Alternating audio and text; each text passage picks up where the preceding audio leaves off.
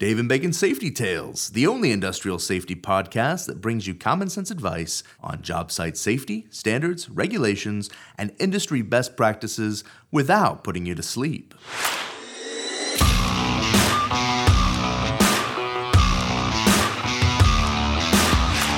We're good? All right. Hey, let's get going here. Hey, guys, welcome to another episode of Dave and Bacon Safety Tales. It's a hot one. We're right in here in the middle of summer, getting recorded. You're playing golf tomorrow. I played over the weekend. Yeah, it's gonna be awful. There's not enough powder and changes of shirts to make that even worth it. I was just looking at, we got these smart thermostats or whatever. So I'm sitting there and I get it kind of tells me what the difference in usage was. And our consumption in June downstairs was only up 10%, but guess what our consumption upstairs was? Up 30. 40. 40%. So it's awful. Yeah. Awfully hot. Yeah, I played golf over the weekend, and it was actually a pretty nice little breezy day, and we were done before noon, so it's not too bad. But you're talking about going out about noon tomorrow, right?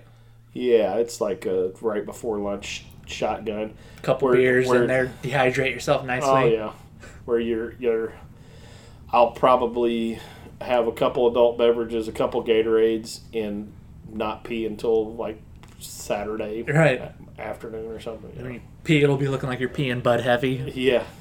So, hey everyone, Fred and Dave here, Quad City Safety. So, please reach out to us if you have any questions or concerns or have any comments about the podcast. Reach out to us on social media. We're here to help, so you don't just have to listen to the podcast and be like, wow, I got a good question about what they're talking about. Let me swallow that, and I'll take it to bed with myself tonight. Ask, and we'll help you out. So yeah, we've gotten some recent feedback, so we love hearing that people are listening to this. Yeah. So, because sometimes, without a lot of feedback, you don't know that anybody cares. And while it doesn't take us a lot of time, we do put some time and effort into making sure that we're coming up with stuff that's relevant, stuff that maybe you don't think of often. And that's one of the things that will be, our topic of the day is something that it's probably not much. It's not probably something that people have a written plan on, but it's one that you need to shake the dust off and look at it from time to time. Yep. We're talking emergencies today. So, emergencies. When's the last time you made a trip to the emergency room? I was in the emergency room 3 times last year before they finally admitted me. Okay. And what was, you learn a lot. Like certain codes are for, we have a gunshot wound coming in. Yep. And you just kind of watch it and you're like, I wonder what that one is, because everybody is freaking out. But no, the last time I was in, right before I was admitted to the hospital, right before the 4th of July. And so if you can imagine, 4th of July. Yeah. You got people that are missing fingers from fireworks and, some good 187s, drive by. So you got, kids shot up and everything. So, emergency room is a horrible place to be. I'm only there late at night. It seems like I have like a couple little ones, so it's been there with super high fevers. Yeah. The last time I was in an emergency room for myself would have been like 20 years ago when I was playing baseball and I ran into a fence and the top of the fence went through my face, so it tore me up pretty good. But yeah, I had one with Maverick like that one time where he was on his bike and kind of planted, and somehow the handlebars like hit him and made that perfect laceration. And I'm sitting there going, stitches or no stitches? Yeah. And finally I'm like, that's big enough. We should probably go. It's on his face. Yeah. Right. So we went to the old ER and sat there for a while. And we were still sitting in the lobby 5 hours later. Oh, really? So finally I just said, let's go get some skin glue and some bandage. Yep. After 5 hours? Yep. Left and went home, and you can't really see the scar. Okay. So I did pretty good. I would have said at 5 hours you were pot committed. What's that? You were pot committed. Well, at 5 the whole hours, time so I'm just trying to keep the wound wet. You know what I'm saying? So it doesn't, start, so they don't have to scrape it out or anything. Yeah. Cause more pain to get it going. All right. Well, let's talk a little bit about facility emergencies or having an emergency plan in place. Basically, I think the goal of that was to say it's a real crappy place to end up. So we'll try to precursor how to not get there. Yeah, not get in the emergency room facility-wise. Yeah, and high deductibles and all that stuff. So I guess you kind of start about what constitutes an emergency that could happen in a facility. So weather would be the first one, would be like a weather-related issue. When we talk about emergencies, again, it's anything that's going to threaten, the security, life, health of an employee. So, a lot of times when we sit there and we go emergency plan, it can be your tornado, it can be an earthquake, it can be flooding. But we also have a new world that we live in, so it could be an active shooter. Yeah, fire. It could be a fire. It could be a cardiac instance, a first aid instance, or a breakout, a chemical something. Yep. Breakout type thing. And a lot of facilities that have the bigger hazards, a lot of times have done a good job of going in there because they got to know from a spill standpoint what's going to happen. So a lot of times this is not really geared at you big the bigger facilities, because a lot of times they'll have that in place. I think it's more geared towards the smaller facilities that have them. And realistically, again, this is not a end all, meaning we're not going to give you the recipe to get everything taken care of, but just wanted to sit there and kind of have a conversation of what kind of things that we need to talk about. And so as we start talking about that, that's where we start this disaster plan, is to identify what can happen, and when that happens, what we do, where we go, and what we might need to work in the middle of it, and then what the end game looks like, and then finally how we account for people and make sure that everybody. It's always good when you come back and you hear, when we were kids, they'd always say sound off, and we would be in a line and we'd go 1, 2, 3, 4, so everybody would count down. And so whoever was with us would know. I have 20 kids. Yeah. And then you'd go sound off, and you'd always get to like 11, and then no 12. Then you're like, okay, we have a problem. We know that we're missing 12. We're missing 12, whoever 12 is. So making sure that that we don't leave somebody behind. It would suck to have a fire, and all of a sudden we go to do a head count and think we got everybody, and right. Well, I think that's also a lot of times why sometimes it seems corny in different places. Like when I know we go into facilities and they make you sign in on a visitor log, so that way they know everyone that's in the building in case shit goes down. Yeah. Everyone's accounted for. This person is in. We got all our people, but where's Fred? Where's Fred at? Yep, Fred may be, he doesn't know our plan. Hunkered down in a bathroom somewhere, and comes out and, where'd everybody go? Right. I had a real grumpy a little bit ago. Yeah. Mexican food got me, and what's happening? It's smoky. I have no idea what to do now. And that's a lot of times also, I know, whether it's contractors or even people like us, sometimes it'll be like, hey, can you just sit down and watch this 20-second safety video? Right. And a lot of times it's like, we have really nasty caustic chemicals and shit, and if you run out of the building, look to the windsock and run away from that. Yeah. Good enough. Good to know. Fair enough. So I guess in a lot of cases when we're talking here, we can get into having that plan in effect, and probably a written plan and a trained plan.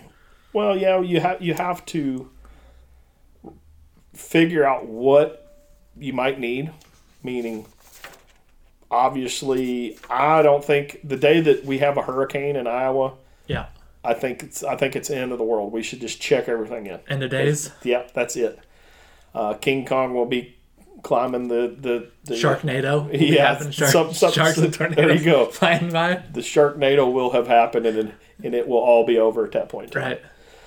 So it's figuring out, what you have or more of a propensity. So, certain areas have a higher propensity to earthquakes. Right. Some might have a higher, risk of flooding. And Right. flooding, and sometimes these disasters or emergencies are one or the other, so the timeliness, because a lot of times, not too often do you have a flood that just literally, pops up like in an hour. I mean, yeah, there can be stuff like that, but that's usually the guy that looks at the water and goes, I think I can get across that, only to find out that that water's six feet deep. I have a family member that here recently in Des Moines, when they had all the flooding out there, her and her boyfriend got stuck in the water where they were driving to the point where they got out and were sitting on top of the car and had to come get rescued because they drove in. They were younger kids, so probably didn't know exactly what they were looking at. And you're like, I can make it through. And then all of a sudden, water starts coming in your car. You're like, oh, shit. Yeah. The boat's got a leak. Yeah. Yeah. So they got out and got out of the car, but they got rescued. But then, of course, it's every Tom, Dick, and Harry out there is like, well, these idiots, what are they doing? And it's like, you don't know what you don't know. Yeah. No doubt about it. So most of this stuff is going to be, we should understand that it's going to happen. Yeah. Let's say that from a fire standpoint,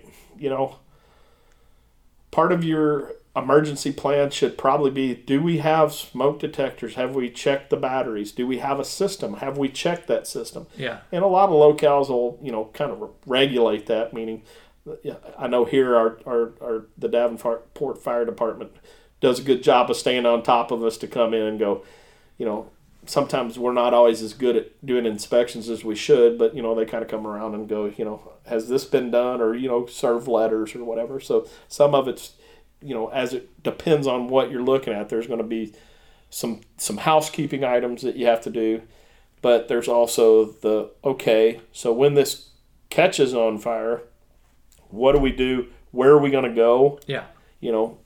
So identifying those earlier than later is kind of a big deal. Okay. Active shooter one is, it seems like about 3 days a week, there's something on the news about an active shooter. So this is probably not something that's going to go away. Yeah.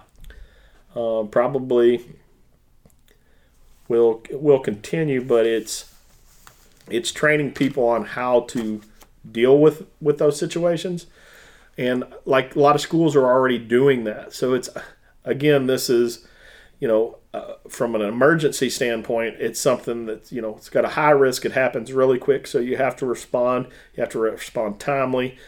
And so, a lot of times that there's codes that go out so that it identifies that this is going on. Then there's protocols, and I'm going into schools right now. There's a lot of times the protocols for schools will be to barricade. So right. They've made a lot of little widgets now that can keep, an active shooter from entering every classroom, kind of channeling it off. It can be staging, identifying, we're in a high risk area.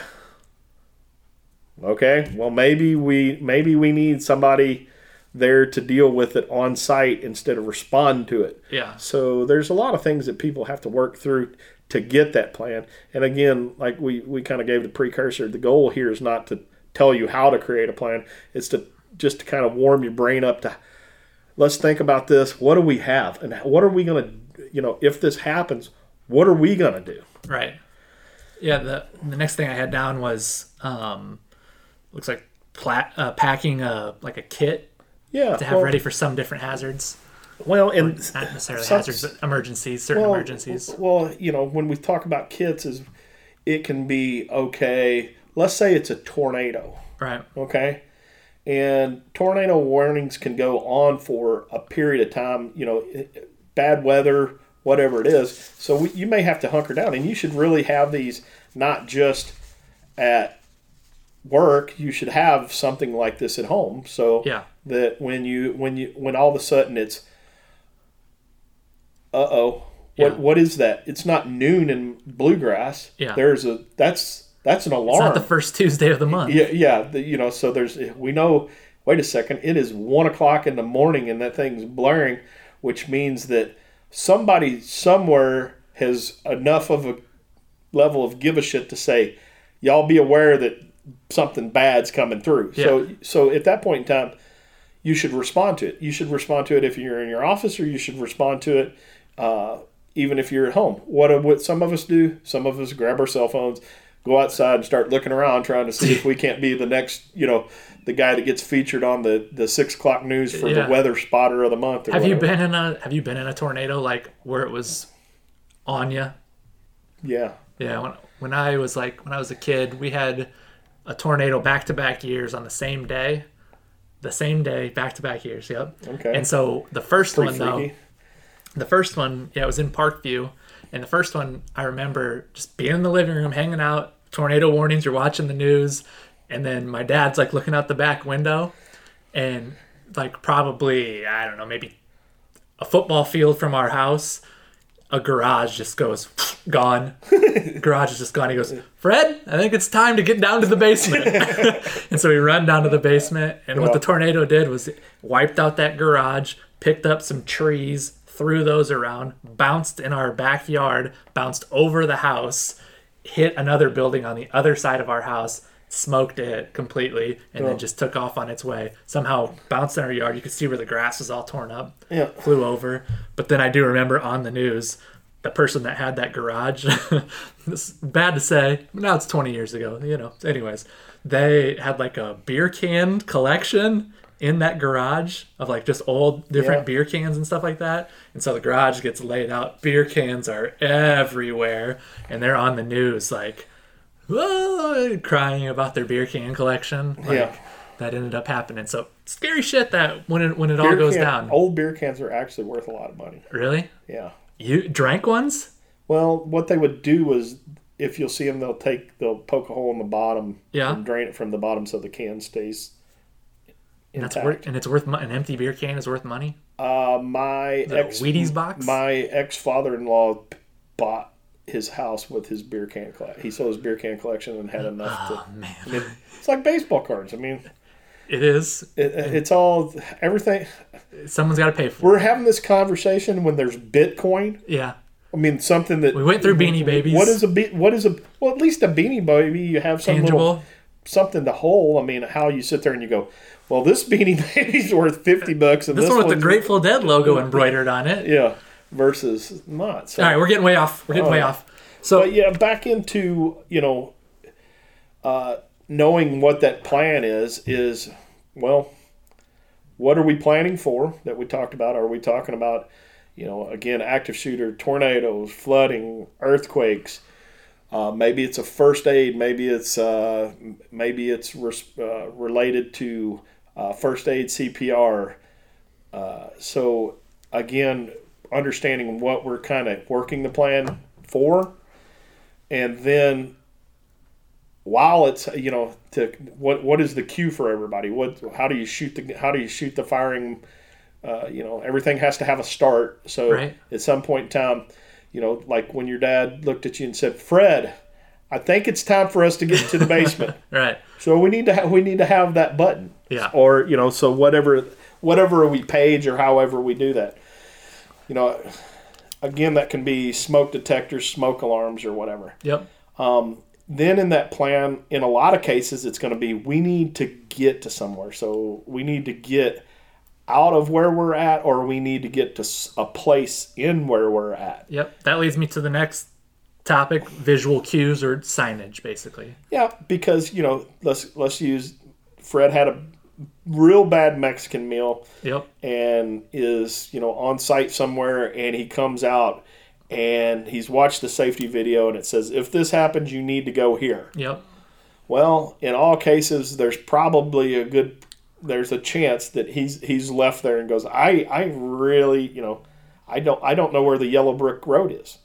And so having some stuff mapped out or a way to get somewhere is pretty important, especially like tornadoes and things like that happen pretty quick. And if you get to a place that's marked a tornado shelter unless somebody has really failed at scoping the fact that it's away from windows, that it's, preferably below grade, all the little good stuff to pick. You're probably going to be okay if you get there. Right. May take a day or two for them to dig you out, but that plays to the having that bag that, man, now we're trapped under the stairs. We're alive. Right. The house is not above us, or the building is gone above us, but we're sitting here. You got these mining kids stuck in the mine. And absolutely. Wherever. And I've been on some calls where we've talked to coal miners. Yeah.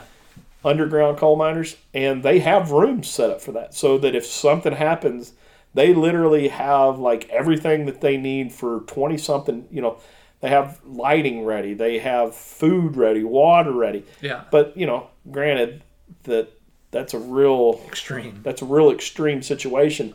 But the I guess where I'm trying to put that is a lot of times is there's an extreme consequence and a high probability of that. We shouldn't treat everything that, if we don't have, tornadoes, we haven't had a tornado go through here in 20 years. If that's your statement to it, to not do it, you might want to at least try to rethink that. Yeah. Because it's not 1980 anymore. We're a little bit ahead of, with a lot of times the goal in safety is to get to where we have,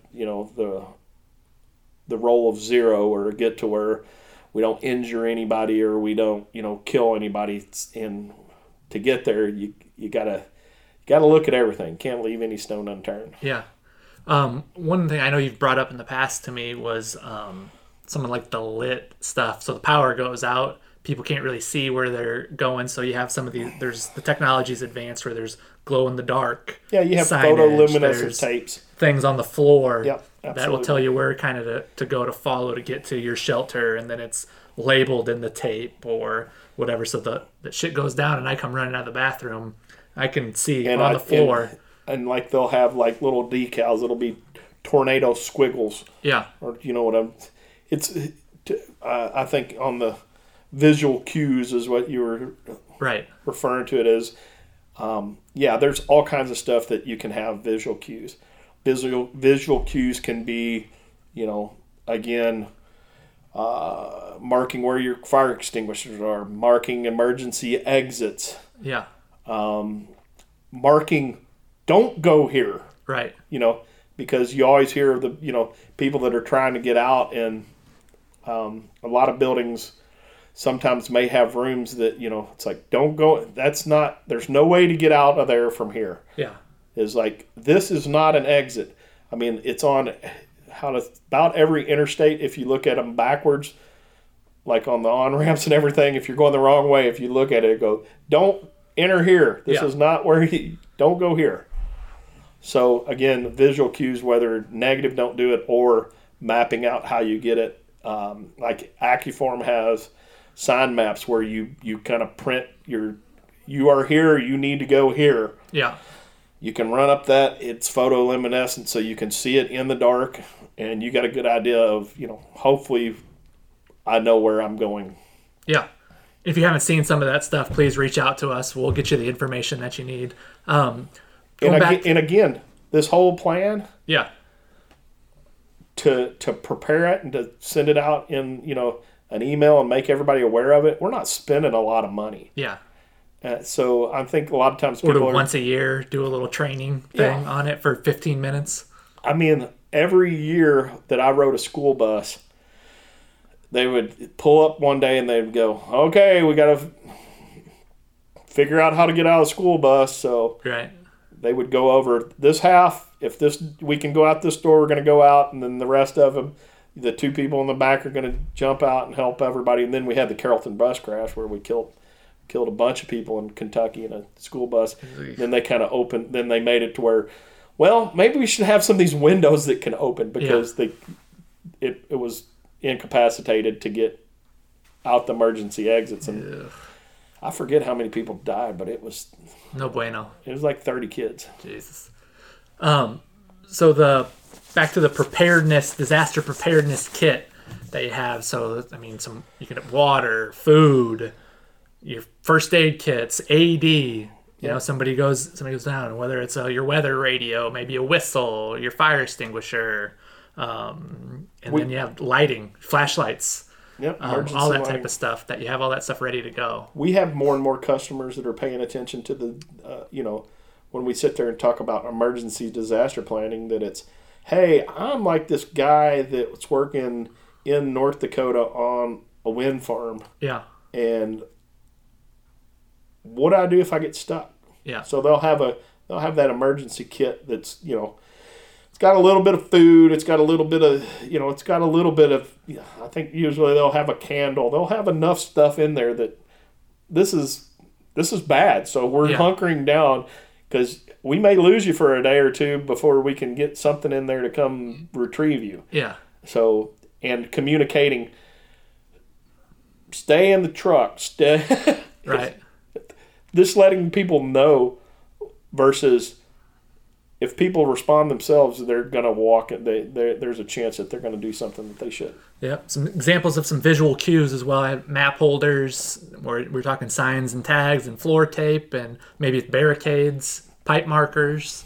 Some of that stuff, just when it goes down, you need to be able to clearly identify what's what, how to get out of there, what you can touch, what you shouldn't be touching, what you need to stay away from, all that stuff. So... how about... And it helps the response, too. Right. Yeah, So when, again... somebody's coming from outside the building in to help everybody I'm coming in and I'm sitting there looking what do I got here? I'm looking at a pipe and I go, what is that? Yep. And if it's water, okay, I can deal with water. Yep. If it's hydrofluoric acid or something like... I don't want to use an axe to get somebody out of there. Not going to do that. Right.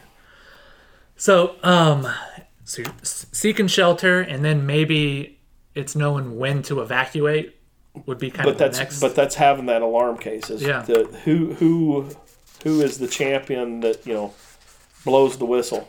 Right. Meaning whether it's an active shooter, a lot of that stuff is going to be generated by listening for an alarm. It could be a fire alarm, internal fire alarm. It could be the most towns of any size will have, a weather siren or something that goes off. And when that's triggered, it's hey, okay, let's just go through the motions per se, but in an effort to try to not have to go through for sure. Hopefully not a funeral or, emergency room as we kind of started everything up. But then, so now you've realized, okay, it's safe to go outside because the weather is past us and everything, but still you're in a building. You might have some dangerous shit that's going on inside of your building, and so you kind of got to have a post-disaster assessment before people start climbing out. Like, there could be the pipe that you were talking about that got crushed by something, and now all of a sudden this chemical's in the air, and everyone needs to be wearing a respirator before they start exiting outside of that, or you need to get a couple gas detectors fired up to make sure that the confined space that someone's in is maybe safe to go through. And then, or maybe it's, hey, this wasn't a hazard when we started the day, but now because of all this shit that just happened, this is a hazard, so I need to block that off so that people don't walk in there and try and look at that stuff. That's a very good point, is when you're making your place where you're going to weather out, you need to make sure that there is some level of easy egress out of it. Yeah.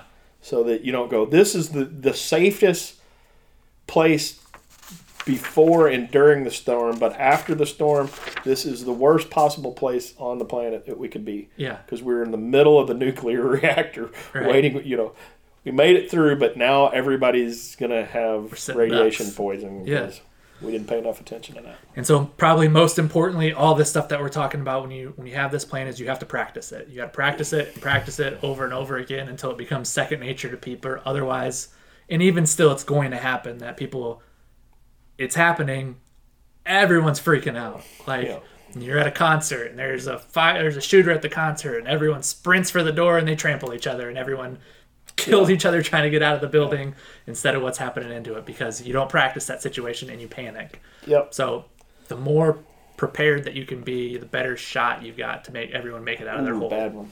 What? Soft target shot. Shot? I'm just messing with you. Okay. I missed even the joke. Yeah. The gist. All right. Good enough. So we'll call that for the day, unless you want to talk. Is there anything else you want to hit on that? Oh, no. Okay, cool. So move on to our dumbass of the week this week. It's hot. We're moving around, so the residential roofer is out again. This is one that happens every single spring and summer. Is there a residential roofing standard for fault protection as of yet, to your knowledge, that exists? It's on and off, and when it's on, it's narrowly enforced. So. Okay. So you still see... Residential roofing is still this black hole. Yeah. Because People it's just hard. Rolling over gutters. It's into hard. bushes, hoping they land in bushes. Oh, yeah. The right kind of bushes. Yeah, not a thorn bush. Yeah. But I'll take a thorn bush versus a driveway. Yeah. Yeah, I'll take my chances. Yeah. There, but you can probably head trauma. You'll come out. You're going to come out ahead. But yeah, so I don't know how to really tackle it. Whether it's requiring the people that you hire to keep themselves safe, or what. I guess it's all on the contractor. I'm talking about the residential roofer, like, that doesn't want to wear fall protection because he doesn't want to buy the stuff because it's cumbersome while he's up there trying to do his job. But a lot of that is just misnomers. There's enough stuff out there these days that it's not as hard as it used to be. Okay. So I would challenge people to just go out there and look at something new if you're doing that. But again, a lot of it is, what is the slope of the surface that we're on? If we're at, if you got tow bars to kind of hold on, right, you probably, again, your risk is a lot higher.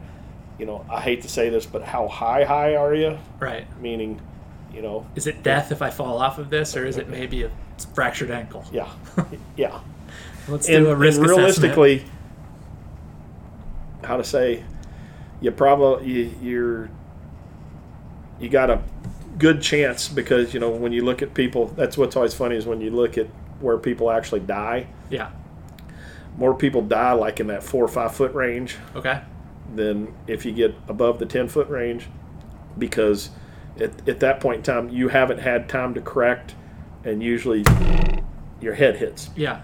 And once you get the head trauma, that's where a lot of those low distance falls, that's what gets you. It's not the fall. It's not your shoulder hitting or a bone breaking. It's that your melon got split open, and now you've got swelling on the brain, and you're dead.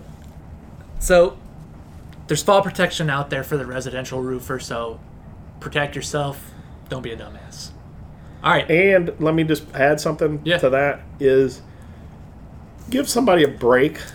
I mean, also when you look at the reason that there's so many accidents and incidents, is it's still the factor of fatigue comes into everything. Yeah. So if it's hotter than hell and you haven't been, you're not doing electrolyte replacement or drinking enough water, you're going to become fatigued. Your judgment is going to be impaired.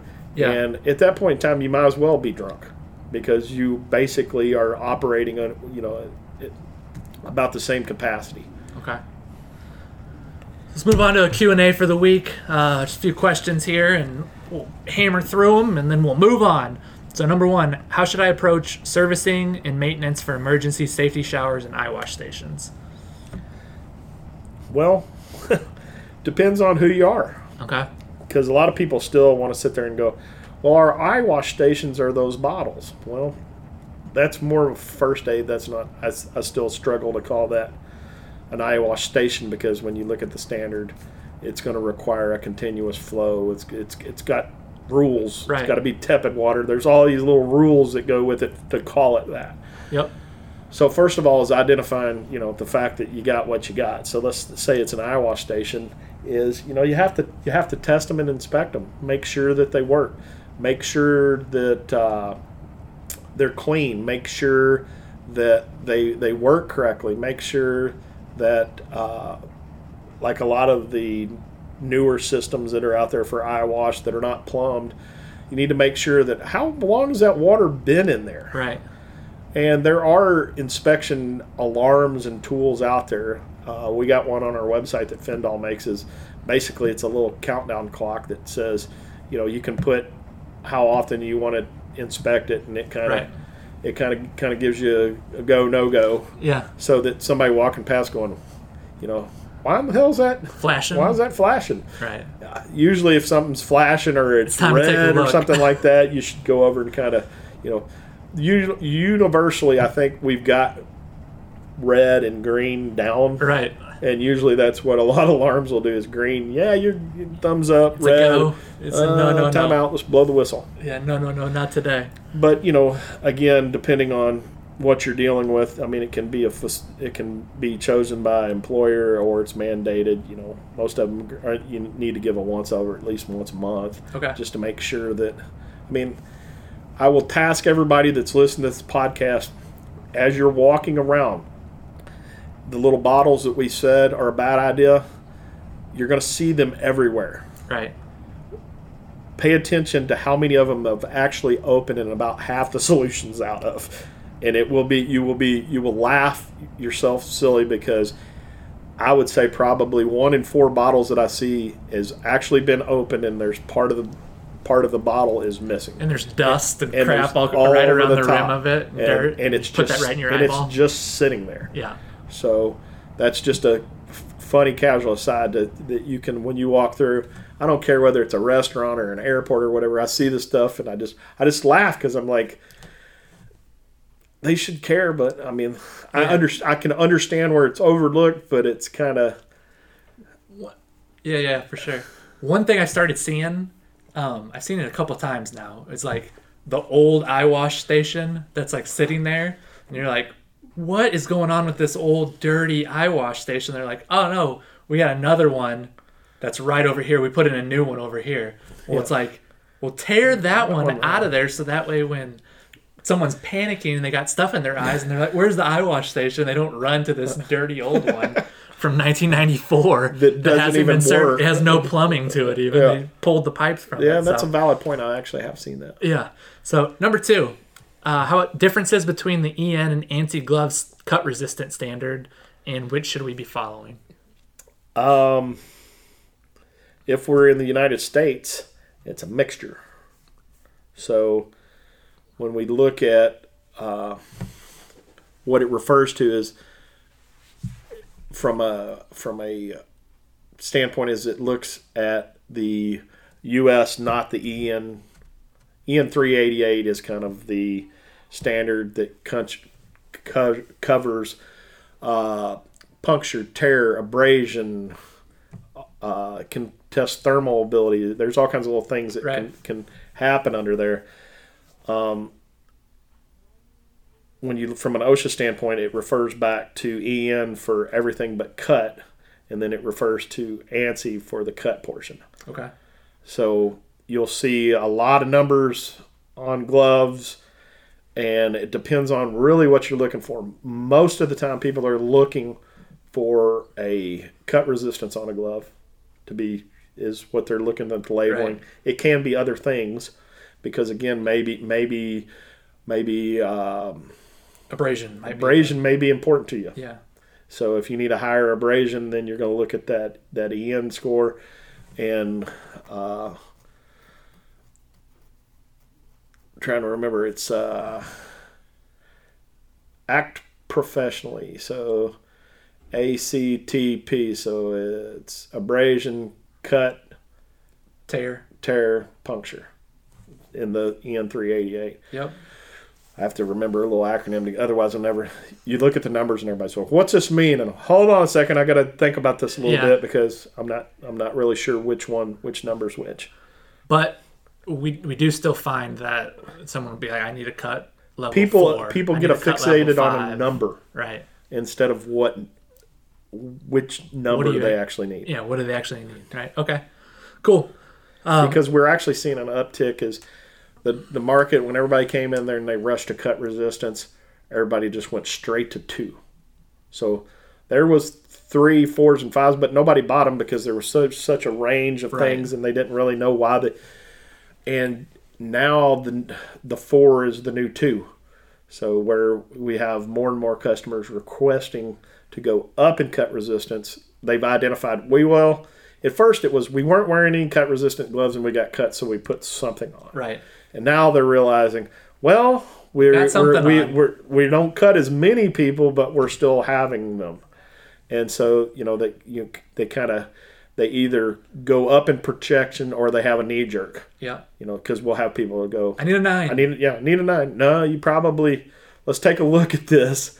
And, You don't need to go from a 2 to a 9 just because you have cuts. You can go from a 2 to a 3. And you have because you're sacrificing protection. a lot of different things. One is, obviously, as you go up, one costs more than the other. Yep. The other one is all of a sudden you got dexterity and you got issues where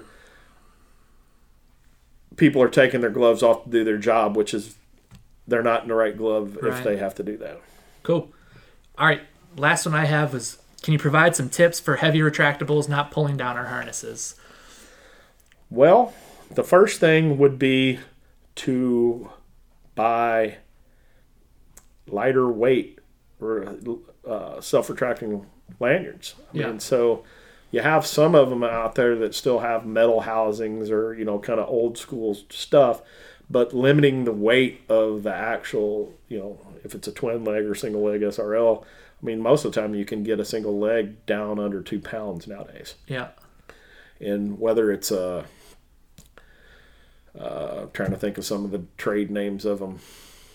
Nano-Lock. Nano-Lock would be one that's small. Miller. Turbo or twin. Well, twin turbo is the double leg, but can't believe we're all drawing blanks here. But Mighty Light, or wasn't it? It used to be Mighty Light. Mighty Light was the true retractables. Diablo, Guardian has the Diablo. Guardian has the Diablo. Everybody's got. Yep. It's hard to keep up with all these names or whatever. Right. But trying to get a lighter weight device will help that. Having not the cheapest harness out there, because a lot of times the way that they're designed is not conducive to having a lot of weight on that D-ring, and causes that D-ring over a day to all of a sudden you're gonna be Peter Pan when you actually fall instead of actually how the harness is designed. Yeah. Meaning some harnesses will have a fixed webbing around the D-ring. Some of them now in the back pad will have an insert to where you can put it to where you're not hanging it off the dorsal D-ring. Right. The D-ring can be kind of sewn in, so it doesn't move within the padding. Yep, but getting a system that's really designed for it, and a lot of times it's just in the cost of the harness, because it's not typically a compliance level, $50, $60 harness. I mean, you're usually going to be over $100. Yeah. I would still say the number one issue, though, is fit. Would be having that harness on correctly and tight enough against your body. No doubt about it. Because otherwise, if it's a little bit loose and you put any kind of weight on your back, it's going to move right away if it's not tied up against your body and fit correctly. So that'd be the first thing I'd look at. So cool. We'll close those up for this week and wait until next week for more exciting questions. So, hey, I don't know if you've seen this, but there was a case of a kid that was shot and killed. I think it was in Maryland, and his family, instead of doing the typical open casket and like having, where the casket's there, it's open, the guy's laying there on his back, they had him embalmed, and they're considering it like extreme embalming. And so he's propped up in a chair, embalmed in a chair with sunglasses on, his Kyrie Irving basketball jersey on, holding a video game controller with a TV on right in front of him, and like a bag of Cheetos sitting next to him. And like so like you go to like the funeral and you walk up and it's just the kid sitting there like as he was. Like it's starting to become a new trend. I saw another one of a guy sitting in his taxi cab that he drove for 30 years or something like that. And you go to the funeral and they're not laying in a casket, they're like in like an action pose. You can't see this, but I have a look of disgust on my face because, I mean, I have enough. I mean, I'm kind of a redneck, and sometimes I'm like, don't you have enough animals hanging off the wall? Why do you need more stuff to, So I can't imagine going, hey, Bill, the taxidermist, can you come over and get my son in a 3-point stance here? There's your photo. That's awful. Yeah, that was and then part of me is like, that's awesome. Like, your lasting image of that person isn't laying there dead; it's playing video games. No, disagree. Disagree. No, I'm literally disgusted. Like, the rest of my life, I'm like, can you believe that somebody's parents would show them off like that? All right, so let's say you're not disgusted, though, and you had to be embalmed at your funeral doing one activity for your family and friends to come walk by. What are you doing? I don't even know what to say because I've already told I have a coffee can that sits in my window at home. Yeah, that's Dad's coffee can? Yeah, when they're done, don't even pay. They're going to want $500 for some urn to put me in a coffee can and throw. No, I don't even know what to say.